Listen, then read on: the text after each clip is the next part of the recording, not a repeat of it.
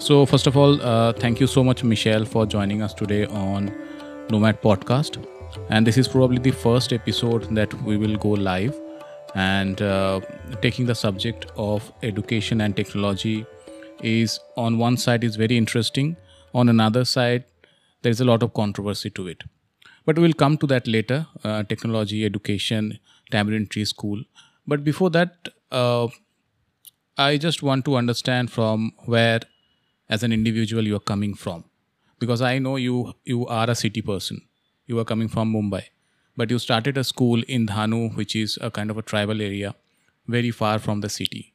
So can you give me some kind of a picture, some kind of a story of your life, which will give me and also the audience the idea from where you are coming?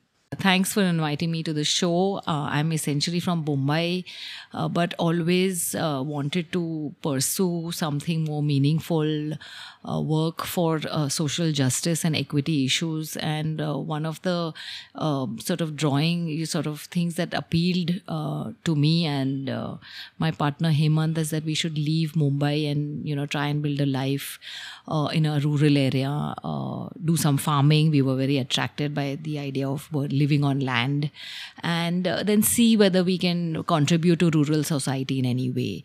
And that is the beginning of our journey in some ways in social justice, equity, and eventually slowly through in education.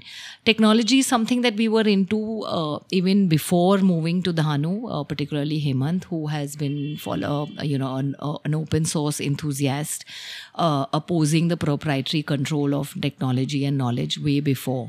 So when we moved to Dhanu and education became something that we did, it obviously occurred to us that we have to do it in using open source technologies.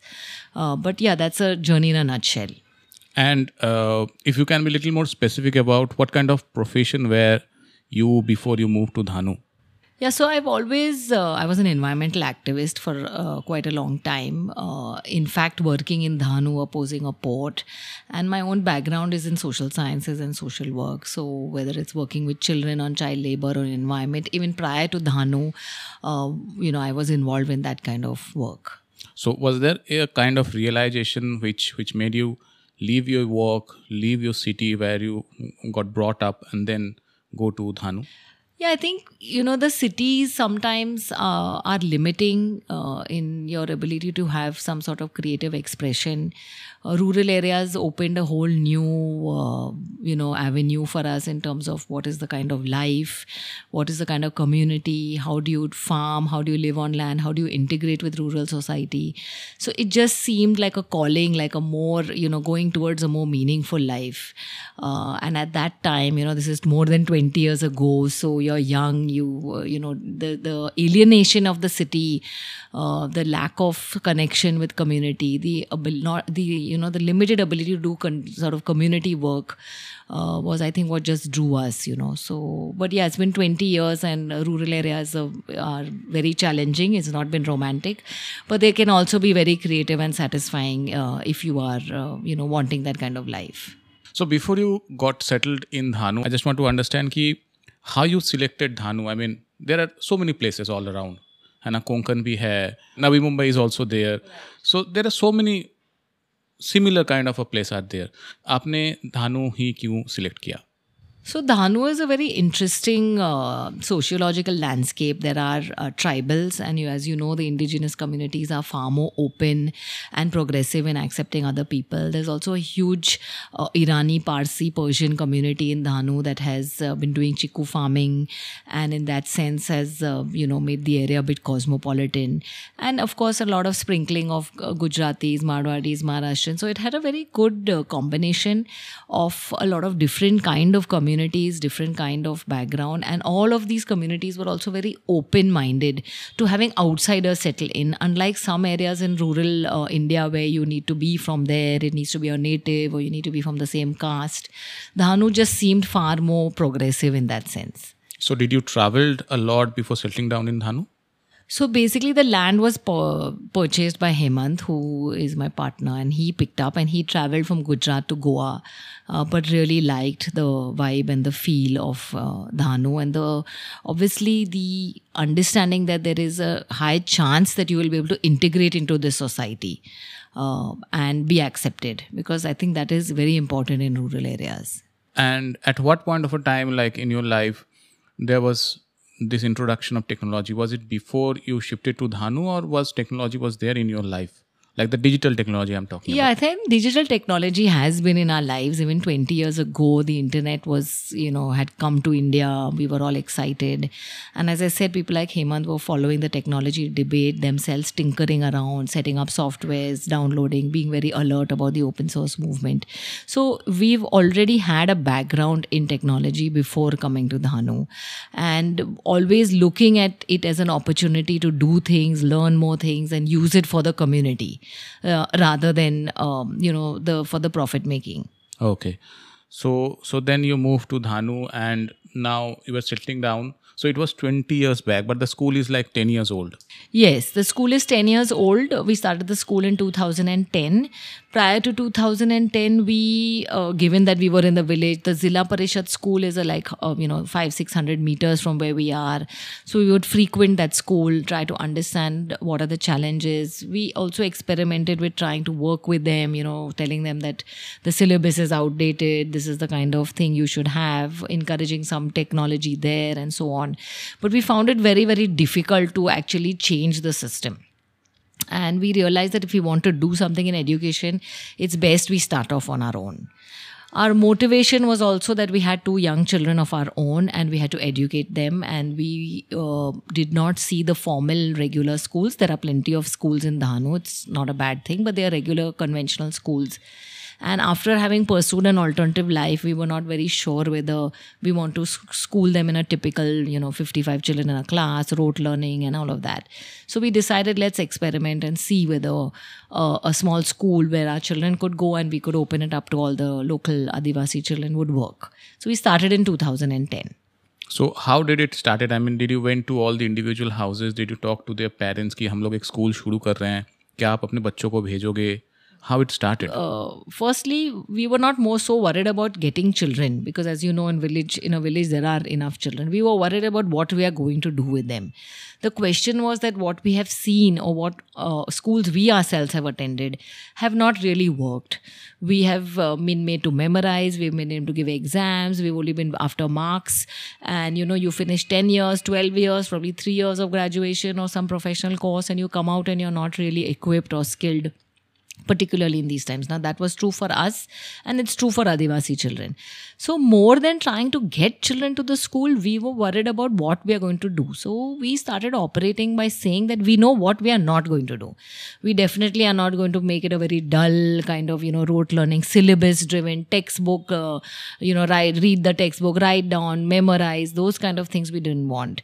We also, seeing the Zilla Parishad schools particularly, there is a lot of dullness, a lot of hierarchy, a lot of prejudice against Adivasi children. And we realized one of the reasons the school is not working for them because they're just not treated equally. So our school should be a space where in terms of syllabus and all, there is more creative learning, there's no rote learning, but in terms of attitude to the children, how we deal with them, how we talk to them, there should be a lot of equality. And the school should be a space for community development, not just to learn ABCD or so on and so forth, but the school should make the child confident, should make him get out to whatever extent of his or her background. So equity, not following the traditional systems, bringing a lot of openness and freedom for the tribal child, because we felt the Zilla Parishad schools are very dulling, was what we thought. We spoke to the Sarpanch and we said, look, this is our idea. We wanted to start at kindergarten, like pre-primary, so that we catch them young, and if you want to send the children, you can send. We also decided not to be completely free. We would charge a small fee of like 200 rupees to start with, because we believe that even a rural community like of tribals can pay a small contribution.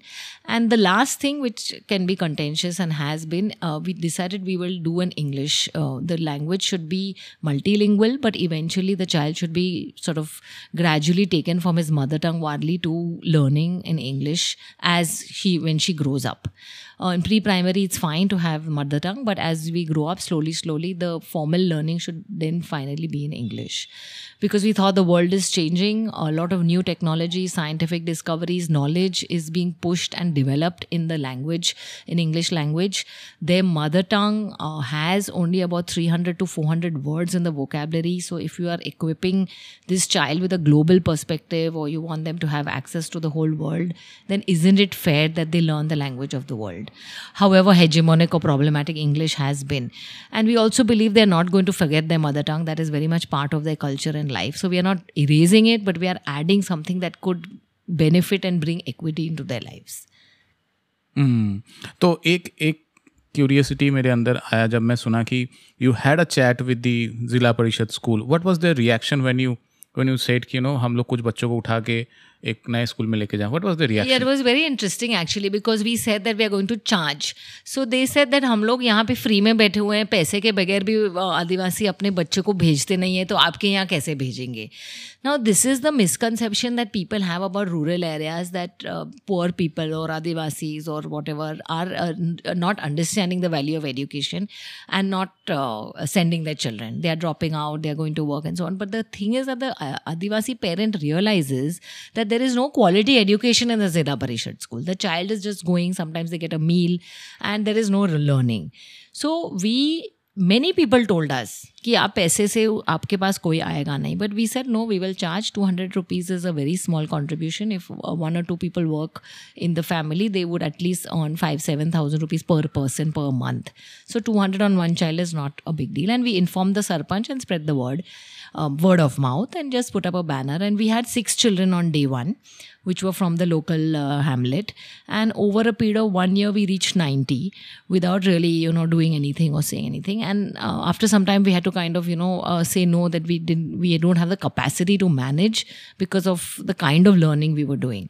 So it's a misnomer to think that poor people or Adivasi people or marginalized people do not know the value of education. They will pay for a service when they see the quality of the service. Very true. Now, एक साल में from 3, how many? From 6 we went to 90. From 6, so naturally there you need a kind of a teaching staff or team to इनको पढ़ाने के लिए. So what happened to that from that much to 90 suddenly? Yeah, so it was all very good to get the children, but the key, as you understand in education on a school, is the human resources behind the effort. You need good quality teachers, you need motivating, inspiring teachers. And now we are in a remote village.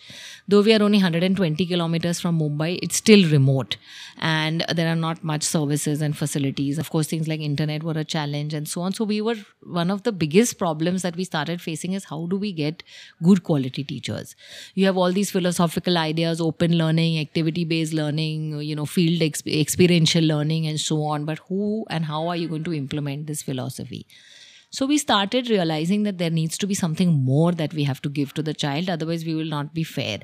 And in 2010, technology was obviously there. Things were booming. We looked at what's happening globally. And we found that there's a lot of interesting work in the open education movement globally, where they are saying that every child has a right to a high quality education, irrespective of their economic status, background, and so on. And the open education movement is a very powerful movement because it releases technologies, softwares, applications into the open source domain, public domain, mostly 99% free of cost, and tells people, consumers, students, teachers to use these products freely. So a small school like ours, with challenges of electricity, internet, with all these ideas, we still thought that technology would be the way we can bring the whole world to the Wadli child, rather than depending on human resources and struggling and so on. So our first foray into technology was that we decided to pick up a few laptops. Now, we were one of those villages in the last mile connectivity, without last mile connectivity. So one is that we started having laptops and using local servers where we could install things on a local server where the children are clicking and accessing a local server hosted on the campus. That was how we started our journey. We picked up a few laptops and we started installing open source tools, like there are a lot of games in maths and science and so on. These, as I told you, are developed by open source programmers all over the world and just released in the public domain. So the other aspect that emerged, that we would maintain and be part of the global open source movement. All our machines would be with using only tools like Linux and all other open source softwares. That was a philosophical commitment that we made in 2010. And obviously over time, we would try to provide as much to the child through technology. Now, in 2010, most people looked at technology in a very, very averse manner. This was 10 years before pandemic, schooling, plus we are working with marginalized children and so on. So we were accused of using too much technology. And we would like to ask the public, what is technology at the end of the day? Your blackboard was an invention in the school. Without a blackboard, there was no way to teach. The printing press through which knowledge became publicly accessible, democratize the way knowledge, is a technology. A pen is a technology. It's just that in the last several years, the digital technologies have escalated or moved in such a fast pace that the society is scared. But even when the television came, there were fears that, this is going to devastate our society socially, culturally, and so on. So no one is saying that there is no problem with technology. There's definitely a problem with technology. But please look at a young, poor, deprived, marginalized child who has been intergenerationally deprived from 3 generations of a good quality education, of a good meal, of a proper material infrastructure and so on. What are the choices we have? And is it not his or her right to access information, knowledge, and good teachers as much as it is our children's? So we have to look at technology from a rights-based debate also. Yes, there is, ill effects of the technology, but we started using it at a time in 2010. And most of the time we have questions like, is the child not spending too much time on the screen? Aankh ke liye kharab hai, and so on, which are, I think, completely off, just not justified arguments. We are all on our phones and our laptops the whole day ourselves as working professionals. And there is a fear. And we wanted to dispel that fear in the last 10 years. We wanted to show how technology can be an equalizer, how it can provide opportunity, how it can provide better education than probably a set of local teachers could. And that was our journey in saying that this is the reason why technology should be used. Okay, so going a little bit back, you got some laptops, and with that the students started learning. Now, 2 things I just want to understand कि how the students, like for example, जब आप उनको laptop देते हो बोलते हो कि इसके थ्रू होगा, तो वो इनिशियल एक्सचेंज ऑफ थॉट्स या स्ट्रगल क्या था, एंड ऑल्सो उनके पेरेंट्स के कि क्या उनको पता था कि लैपटॉप के थ्रू पढ़ाई होने वाला है, क्या उनका फीडबैक कैसा था, वो इनिशियल थोड़ा सा अगर आप बता सकते हैं. Yeah. So in the initial times, we spent a lot of time orienting parents, saying that, we've had no textbooks for the last 10 years. So first we had to tell parents that this is a place without textbooks. Please don't worry. That doesn't mean they are not learning. Second is, we have told the parents, we are charging you a very small fee. The time of purchasing a computer or a digital device, in those days the phone was not as much, but a laptop is very important, and they have understood the value. Thirdly, getting children to use technology is no rocket science. We can all see today every child has a mobile phone, the way they use it. In those days, we did spend some time teaching the mouse, and they are 4 and 5 and maybe they don't have a mouse at home, keyboard and so on. But that takes precisely like 1 week, 10 days, and the child is picked up and, moving on their own. The tribal parents, because they are on the very, very sort of lowest rung of the society, trusted us to say that fine, we also have done nothing with textbooks, so let us see what you have to say. Many of the parents started investing in laptops for their children at home, and we would install all the softwares, the Ubuntu and the games and so on, the OS, and they would continue doing at home. So the partnership was, the parents were convinced to whatever extent that in terms of, the limited knowledge they have. So there was no problem on that front. There still is none. Okay. That means it was good. I mean, what I can say is that technology, digital technology in your school tablet tree, it didn't come all of a sudden. It came because there were issues and you were trying to solve the problem. And this was the best suitable solution that you got. Agreed. Say we were in an area where you have some fantastic, inspiring individuals and they're all willing to teach you, then that's fine. But I think There is almost no area left like that. The other thing is that the kind of ways and means in which you can learn using technology today is far beyond a bunch of individuals. So you are feeling that if this is already there and it's accessible, why not we make it accessible to the most deserving and the most needy? So our journey started with a few laptops and some installed software, a local server, but our struggle was for electricity and good quality internet. So over the last 10 years, we have managed to put our whole school on solar, and we have a 5 kVA system. So all the machines and all the digital devices all run on solar. So that's absolutely fine. And we spend a huge amount of effort trying to get high-speed internet on our campus. So these were the two big challenges, both of which are actually almost, you can consider them as basic rights, electricity and internet, data today. So over the last, from 2010 to 15 was a struggle. After 15, we were able to get fiber optic cables laid. We were able to, but of course through private players. Government is just not supporting. There is a big plan of the government to provide high-speed internet connectivity to all gram panchayats, but that has not yet happened. It didn't even happen during COVID pandemic. So we've had to sort of rely on ourselves and our means, resources, included private player support, and get internet. Once we got internet, the game further technologically changed for us. So we were able to use a learning management system called Moodle, which we had as a local server on our campus. We were able to make it cloud-based and have all our content put. So it's a LMS where you can put grade-wise or course-wise content in terms of your videos, your lesson plans, your assessments, your quizzes, and children access this and learn. And this helped us fundamentally change the way education is done, because we didn't have to have a classroom model again. We said that this hierarchical model, you put 30 children in a class, the teacher standing at the front of the blackboard. We didn't want to do that right at the beginning. And these ideas we were able to fulfill because of technology. So now what happens in our class, typically from say 2015 onwards, is that children come and log into their devices. The teacher has become a facilitator or a digital mentor. And children are following their self-learning journey, learning path on their own. So in a classroom, you could have a class 5 student and a class 6 student sitting next to each other doing their own thing.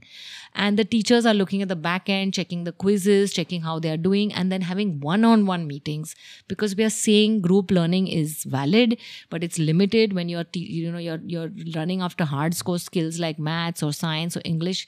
The individual is really on their own. So if you want to break the way education has been done, if you are accepting that today's education system and how it has been practiced is wrong, in the way it treats the child, in the way it's syllabus driven, in the way it's not practical, is not relevant, and the teacher is unnecessarily put on a pedestal, then technology can help you fulfill these ideas. So first it started with a limitation of human resources. Afterwards we said that, okay, these are our ideas, but how do we implement them? We really think a classroom is a problem. We really think making a teacher a guru is a problem. The teacher is just one more facilitator in your life. You now have so many more. So technology helped us fulfill those ideas. Technology helped us tell the child, if you're a self-motivated learner today, the world is at your doorstep. You don't even need a school to learn, right? But now that you're in a setup. So how the problem that one of the resistance to technology is people don't want to change the way education is being done today. They want to continue with the books and the grading and have an overemphasis on the importance of the teacher, overemphasis on the importance of the tool, which is a textbook. We are saying children are learning through video games like Minecraft. We are encouraging children to play video games. We're encouraging children to say, you want to learn something, figure it out yourself on the net. Because it's the time of self-learning. So technology helped us do that, which I think is important to understand. Also, coming back to the time, say for example, you figured out, okay, this is how we are going to deliver the knowledge. Then there was a necessary a part where you have to decide कि कौन सा syllabus follow करना है. And naturally, because we were not following a pedagogy जो हमारे India में exist करता है, मतलब there was no path which you were following in this particular experiment. So naturally what you were doing, that was for the first time, your own experiment. So there were chances of failure and all those things. So now, अब जब laptop लग गए, अब जब ये पता चल गया कि okay, this is how we're going to deliver the knowledge. What was your take on selecting the board, the syllabus, how you went in that line? Yeah, so this is an important question. Also, just to first put on the table is that we are a government recognized school. We may be doing whatever we like behind our doors, but we had taken formal government permission from class 1 to class 8 from Maharashtra government. Now, when you are running class 1 to class 8, there is no pressure on you to follow any particular board. The board exam happens only in the 10th. So what we have done from class 1 to class 8, we have taken the mother of all syllabuses, which is the NCRT syllabus, written and drafted in Delhi, based on which all your state curriculums are developed, like the SSC or wherever you go. And we follow that till the 8th. We are in the process of getting our 9th and 10th permission. Parental aspirations is for a typical SSC, like a state board. So we are pursuing that. But in the meantime, we also ask children to give the National Institute of Open Schooling exam, so that they are at par with children once they cross the 10th. So they are with us till the 8th. The 9th and 10th, basically, we coach them for the NIOS exam so that they can take admission in regular colleges. So to understand now the balance between the facilitator, mentor and the system, the technology, the computer, the laptop, how it is maintained or how it has been designed, can you talk on that? So basically, we have like a monthly rotation system where each facilitator is given 10 to 12 children per month. And please understand that we are only talking about like 1 to 8, like 6 years to 14 years. So in terms of the content, it's not very complex content. The maths is not so tough. 7th, 8th, it gets a little tough. The science is basic. So we are saying that every mentor should be able to look after the children's needs for all subjects.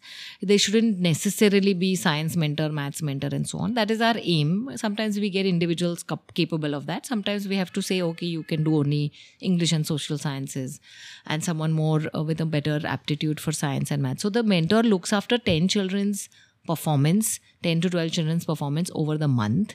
There are detailed data assessment sheets where we've codified all the kind of competencies that we want, in the sense, right from English, like should be able to read a paragraph, should be able to read 2 sentences, should be able to speak, or science should be able to identify between the states of matter. Like each of those things has been codified, and the facilitator fills those sheets. So for anyone, we can look at what is the level of the child at any given point of time. And there's a rotation. We don't necessarily think that there has to be a time where there is the time has to be divided between the child on the laptop and the child with the mentor. It really depends on the child.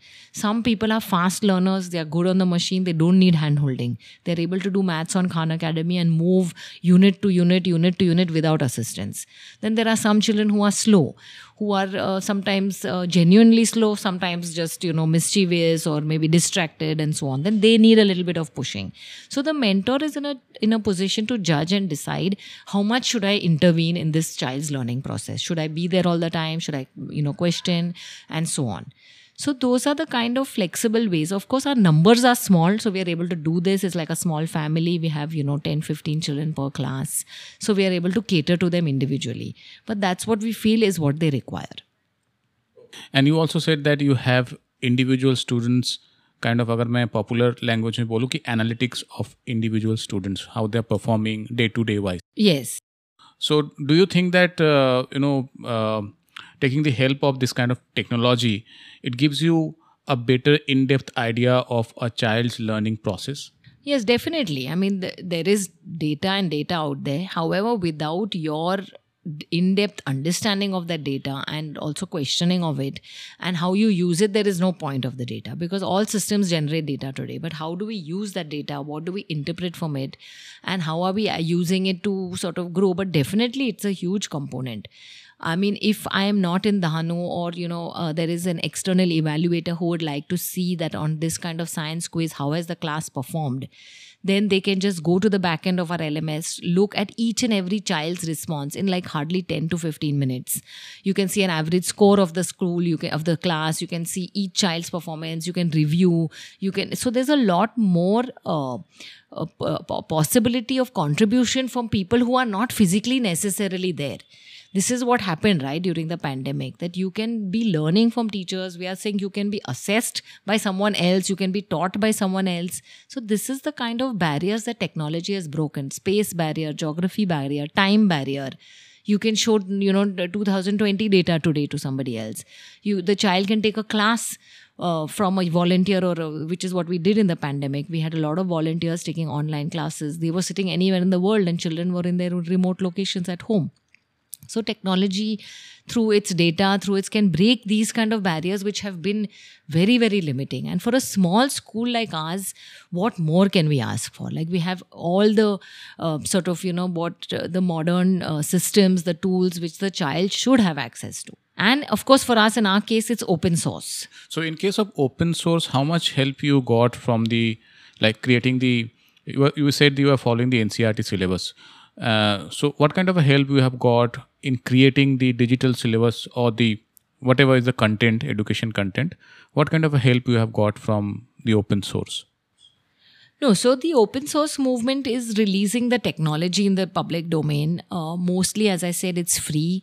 It's licensed under open, GNU licenses where you can use all of this. You have to pay for server charges, and also in that sense, that's been a huge contribution to the kind of cost cutting and affordability for small schools like ours. Then when it comes to content, there's a lot of open source content available through Creative Commons, through platforms like Storyweaver, which are a huge Creative Commons open source literature for children. Then there is Khan Academy, there is FED simulations. There are many, many open source tools. So wherever possible, we have curated using these tools which are only in open source, and wherever not possible, we have created our own content with our own team of teachers. But we still oppose the proprietary control of education, the commodification of education, where large corporations are making education a commodity, and students or parents have to purchase and buy and sell it. So we are opposed to that. So for anyone who creates content with us, they are given a brief of what kind of content they can actually use from the internet, right from images to any kind of audio, video. We use only Creative Commons stuff. But there is a lot out there that we have been able to use and create our own. So, for example, if an individual or maybe a parent, if they want to access this kind of resources, how they will do it?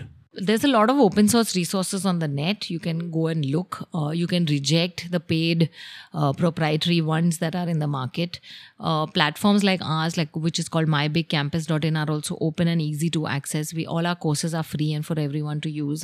In fact, during the pandemic, a lot of homeschoolers who joined our online classes and our platform, not just because it was free, but because we had a lot of interesting content on mobile photography, financial literacy, graphic design, and so on, different kind of courses. So it's basically a thinking that children in education or parents in education, they have to just think that a Byju's, for instance, or a Vedantu, or a typically proprietary space is a problem in terms of the kind of control that they are exerting on knowledge, not just in terms of the monetization of the knowledge, but the kind of control. So now coming to a very important question, जो मुझे लग रहा है सुन के कि क्या ऐसा मौका भी आ सकता है कि in the future the technology is replacing the teachers, the role of a teacher? I think there's a lot of fear, and I don't think that fear is warranted, because teachers are teachers. The problem is that the teachers of today in most setups, in most schools, are unwilling to change, unwilling to become learners. They may become redundant because of the kind of attitude towards what is happening around them, because they are not willing to learn. So the bottom line is, for the teachers or for anyone in the matter to stay relevant in the society, you have to keep with the times. You have to understand what is going on. You have to see the potential benefits of it. You have to not be scared, inhibited, and go into your own shell and say, this is how I've done things for the last 30 years and I will continue to do. Then you are making yourself redundant. Today, there are children who definitely know far more. So teachers have to become humble. They have to, build in that humility that I am no longer the final word on a subject. There is so much more access to the child. So if teachers don't do that, then they are definitely at risk.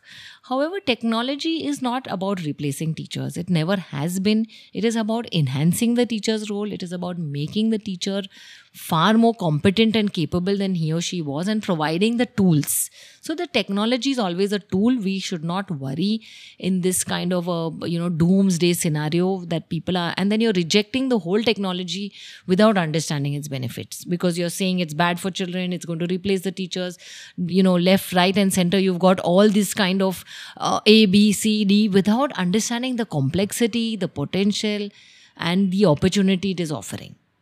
So in that case, how you will define technology in terms of education? So in terms of education, we would define it as any application or tool that is enhancing your way to teach or learn. Definitely learn, but now more and more also teach. Right. And also, when we talk about technology, as you said, the fear is always there, because in our bigger society, there is all this nonsense happening, like the Aadhaar card issues, कि भाई सारे लोगों के detail leak हो गए. तो ऐसे big scale पे जब न्यूज़ आते हैं तो लोगों के दिल में there is a fear. So then how you will solve these issues in case of education? Yeah, so see, definitely the internet is not a safe place. Children are at risk. Children are more at risk than us adults from all sorts of things, including meeting the wrong people, money, frauds of money, child pornography, and so on. So as a school or as an institution or as a parent, I think what you need to teach the child is maturity and understanding of the space. More and more digital literacy would actually help, rather than keeping them away and then, they falling into the wrong trap and making the mistakes. So open discussions. As a school, we could do things like firewall and, have those kind of technological safeties in place. Yeah, but rather than that, we believe in training the children, making them understand, being alert, giving them the necessary tools to critically judge whether this is right or wrong. So these are the risks that we have to bear with. Okay, and what kind of an infrastructure do you think that if a school wants to adopt technology or bring in technology, what kind of infrastructure do they need? Yeah, I think, in today's day, setting up technological infrastructure has become far easier if the school or the institution, educational center goes towards open source. Then it's definitely affordable. I'd like to repeat that most of the open source technologies are free in terms of the licenses to use the software and platforms. What the school needs to spend on is cloud servers and that kind of thing. At a consumer level also, devices are a lot more affordable. A lot more things can be done with tablets and mobiles, though of course desktops and computers and laptops are preferred if you want to do heavy work. But every school today can make technological infrastructure as much as a priority as benches and chairs, and in fact should make. We are seeing even in private schools in cities, there is not that much technological infrastructure that there should be. And in such schools, children should be encouraged to carry their own digital devices, to, access their books on their own devices and so on. So this is something that schools need to start prioritizing over. In our case, of course, we are seeing that things like a learning management system where everything is digitized in terms of assessments, grading, teaching, learning should be used. Online platforms should be used for live classes where, children who are not able to come should always have access. Okay, Michelle. So tell me one thing, that do you have any incidents or any evidence or any example which can describe that students in general, their interest generally increase when there is a technology in their learning process? I think one of the things that technology does in education is gives autonomy to the child. So when, for example, in my Moodle LMS, I'm taking a quiz and at the end of the day, I don't have to look anywhere left, right. I have to just see my screen and I realize I've got 7 out of 10. And the screen says, do you want to reattempt? You may have made some mistakes. And the child is thinking, okay, what shall I do? Shall I reattempt? I want to get a better score. So then if you look at gamification or you look at storytelling in in education, where the child is going through a particular story and then there is a question asked that, do you think Saurav did this or that? Yes or no? What step did you think Saurav will take? For instance, an ethical question. And the child has to decide for himself or herself that if I say yes, then the story unfolds in a particular manner. And if I say no, the story unfolds in a particular, completely different manner. Now, these kind of decision making is giving a lot of autonomy to children, which is in complete contrast to the traditional education system, which says that you don't know anything and you need to listen to me. Now, the minute you are providing some autonomy to an individual, that sense of freedom, that sense of motivation completely changes the individual. Now, this is what people are not seeing about education. It is not just that I'm watching a video or a textbook. The way technology can be used can be very freeing to the child, and we believe that the child becomes empowered. So the child takes a decision in that story, says, yes, Saurav did this, and sees how the story unfolds, and then suddenly says, no, but maybe what if Saurav did that? So let me go and see again. So this kind of autonomy, thinking, critical decision making is what we believe will be the evidence to show that this is why technology is beneficial for children. Over and above the simplified understanding that, he's got video stimulation and simulation, science simulations, but scenarios. But this transferring of learning, now the learning is my responsibility, not the teacher's, is the direction in which we will get the evidence. And what kind of a help are you expecting from the government, both like the central and the state government? Because, their input or their intervention is also very important. So basically at all international forums, the Indian government goes ahead and commits to saying that we will promote and propagate only open source technologies. Yet we see in textbooks or, in terms of contracts and tenders, we see proprietary companies. We see textbooks only full of Microsoft, which is a proprietary software, whereas people like us use LibreOffice.